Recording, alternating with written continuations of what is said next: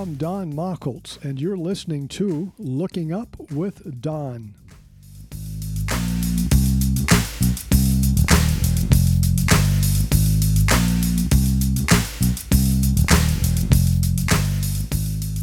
This is the Looking Up with Don podcast, episode number 95 for the week of October 27th, 2021. The related website for this podcast is donmachholz.com. That is spelled DONMACHHOLZ.com, 2 H's. What's up in the sky this week? As our week begins on Wednesday, October 27th, the moon is 60% full in the morning sky. By next Tuesday, November 2nd, the moon will be a slim crescent in the morning sky. This gives us plenty of moonless hours in the evenings and into the morning. Time to get out and look at Venus, Saturn, Jupiter, Neptune, and Uranus.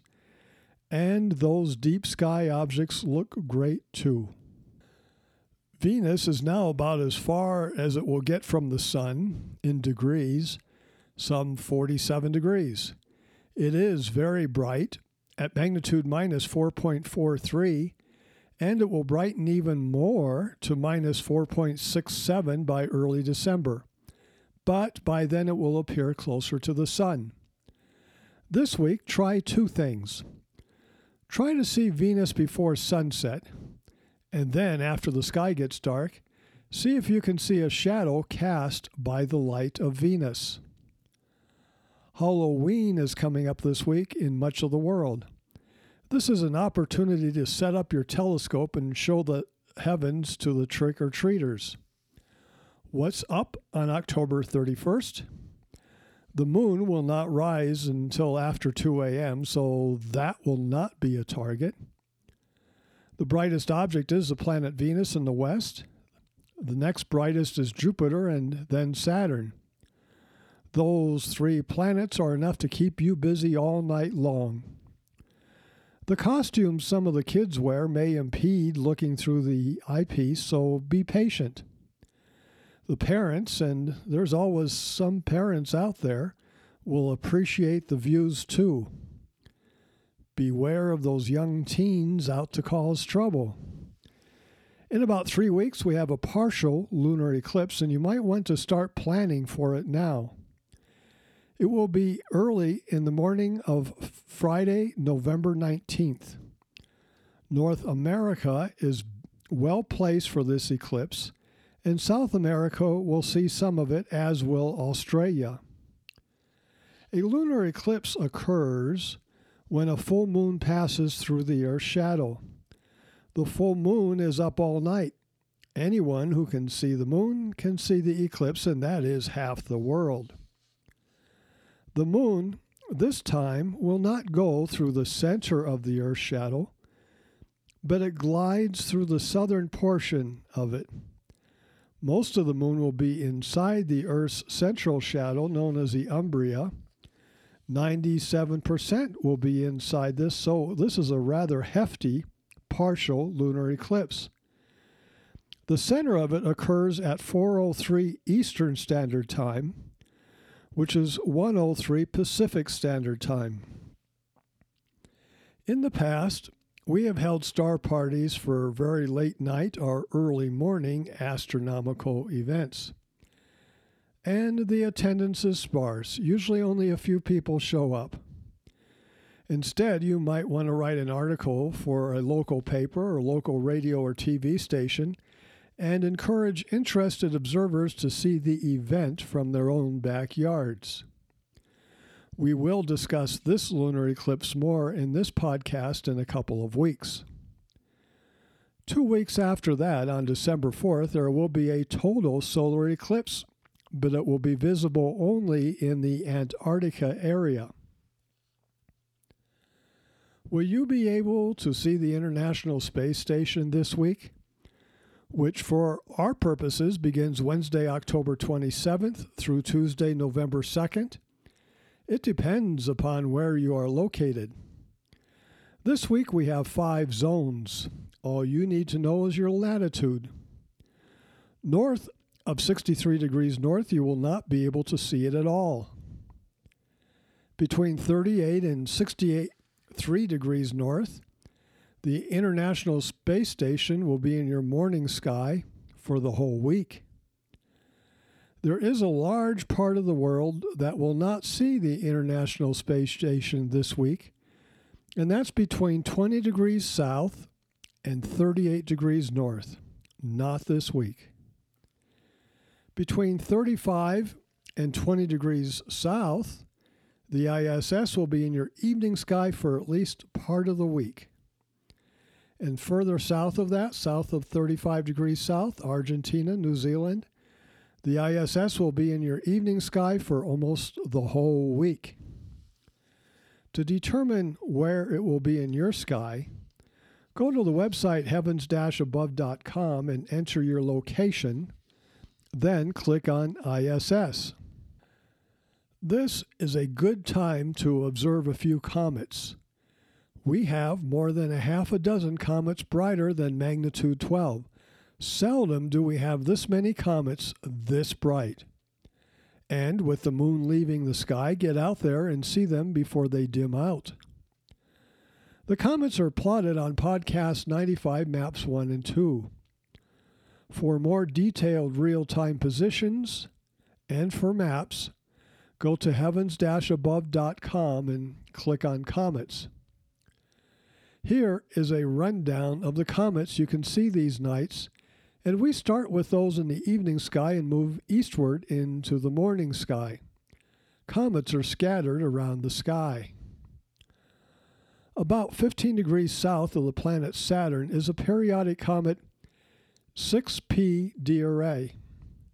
It is spelled small d apostrophe capital ARREST. It is presently magnitude 10, and it is already moving away from both the Earth and the Sun. It was discovered in 1851, and this is its 21st observed return. It takes 6.5 years to orbit the Sun. Further north is Comet 2017 K2 Palomar. Discovered more than 4 years ago, this comet is in the constellation Hercules. It is still a year away from perihelion, its closest point to the Sun, at 1.8 astronomical units or 1.8 times the distance from the Earth to the Sun. This is a big comet, and is presently magnitude 11.5 because it's 5 times further from the Sun than we are. Next year at this time, it will be magnitude 6 or 7, an easy binocular object in the evening southern sky. Next up is periodic comet Schwarzmann-Wachmann, also known as 29P SW1. It stays in a nearly circular orbit, about as far away as the planet Jupiter. On occasion, it outbursts, and a few weeks ago it brightened up to magnitude 10.5. It is now a bit fainter at magnitude 13. This is a good comet to monitor. Rising about midnight, we find 3 comets forming a north-south line. In the southern part of the constellation Gemini, we find periodic comet Phae, also known as 4P/Phae. This comet is presently magnitude 10.5 and will remain about that bright as it moves away from the Sun, but slightly closer to us. It was discovered in 1843, and this is its 22nd observed return. It takes 7.5 years to go around the Sun. North of that comet in central Gemini, we find comet 67P, Churyumov-Gerasimenko, at magnitude 9.5. This spacecraft Rosetta visited this comet, so we have a pretty good idea what it looks like. It reaches its closest point to the Sun this week, and it's only 40 million miles from us. It was discovered in 1967. North of that, the third comet here in a line, between Gemini and Lynx, we find comet 2019 L3 Atlas. It is very distant, 3.6 astronomical units from the Sun, and it's slowly getting closer to us. Comet Atlas is holding steady at magnitude 10.5. Next we have Comet 2021 A1 Leonard. It will probably be the brightest comet of the year. Greg Leonard, who works at the Catalina Sky Survey in Arizona, discovered this on images early this year. It is presently magnitude 11 and moving slowly through the constellation Ursa Major. In early December, it picks up speed as it moves towards the Sun in the morning sky, and by then it should be visible in binoculars. On December 12th, it passes north of the Sun and from the morning sky into the evening sky. A few days later, December 17th, it moves south of the Sun, and it is best seen after that in the southern evening sky. In the morning sky and south of the constellation Corvus is periodic comet 8P Tuttle. It is not visible from the northern hemisphere. Presently, it is magnitude 9.5, and it has a 13-year orbit. Let's do a little experiment. This concerns the constellations and how we perceive them. The maps that I produce each podcast and did again this week, podcast 95, maps 1 is of the evening sky, map 2 is of the morning sky. They show the sky with the constellation stick figures drawn in. When you and I and other experienced observers step outside and look at the night sky, we see the stars. But we also tend to draw the lines between the stars. But to those new to astronomy, those lines cannot even be imagined. To help illustrate that point, I've published 2 more maps, Podcast 95 Map 3 and Map 4, which do not have the constellation stick figures drawn in. Take a minute to look at those. Can you trace out the constellations dot to dot? I have trouble finding some of the constellations on these 2 maps, the winter sky being easier for me than the summer sky. That is what some experience when they look at the night sky for the first time and try to figure out those constellations. That is why we always ask those new to astronomy to learn the constellations first. Each week I publish at least 2 maps, one for the evening sky and one for the morning sky. This helps us to see what's up in the sky, the planets and comets and so on, and for those new to astronomy to learn the constellations. To recap the podcast, what's up this coming week? Lots of dark sky before the late moonrise, so get out and see the planets, stars, and comets. Plan something for Halloween. And prepare for the November 19th partial lunar eclipse.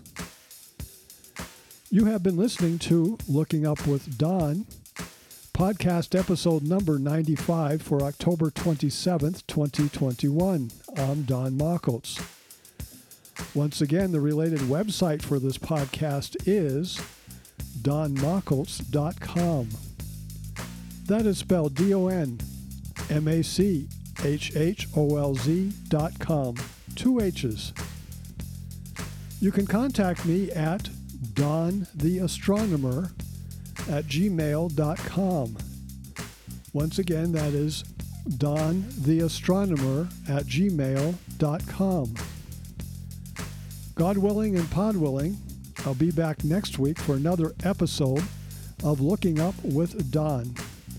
We will discuss what's up in the sky, and the planet Uranus comes to opposition. All that and more. Thank you for listening.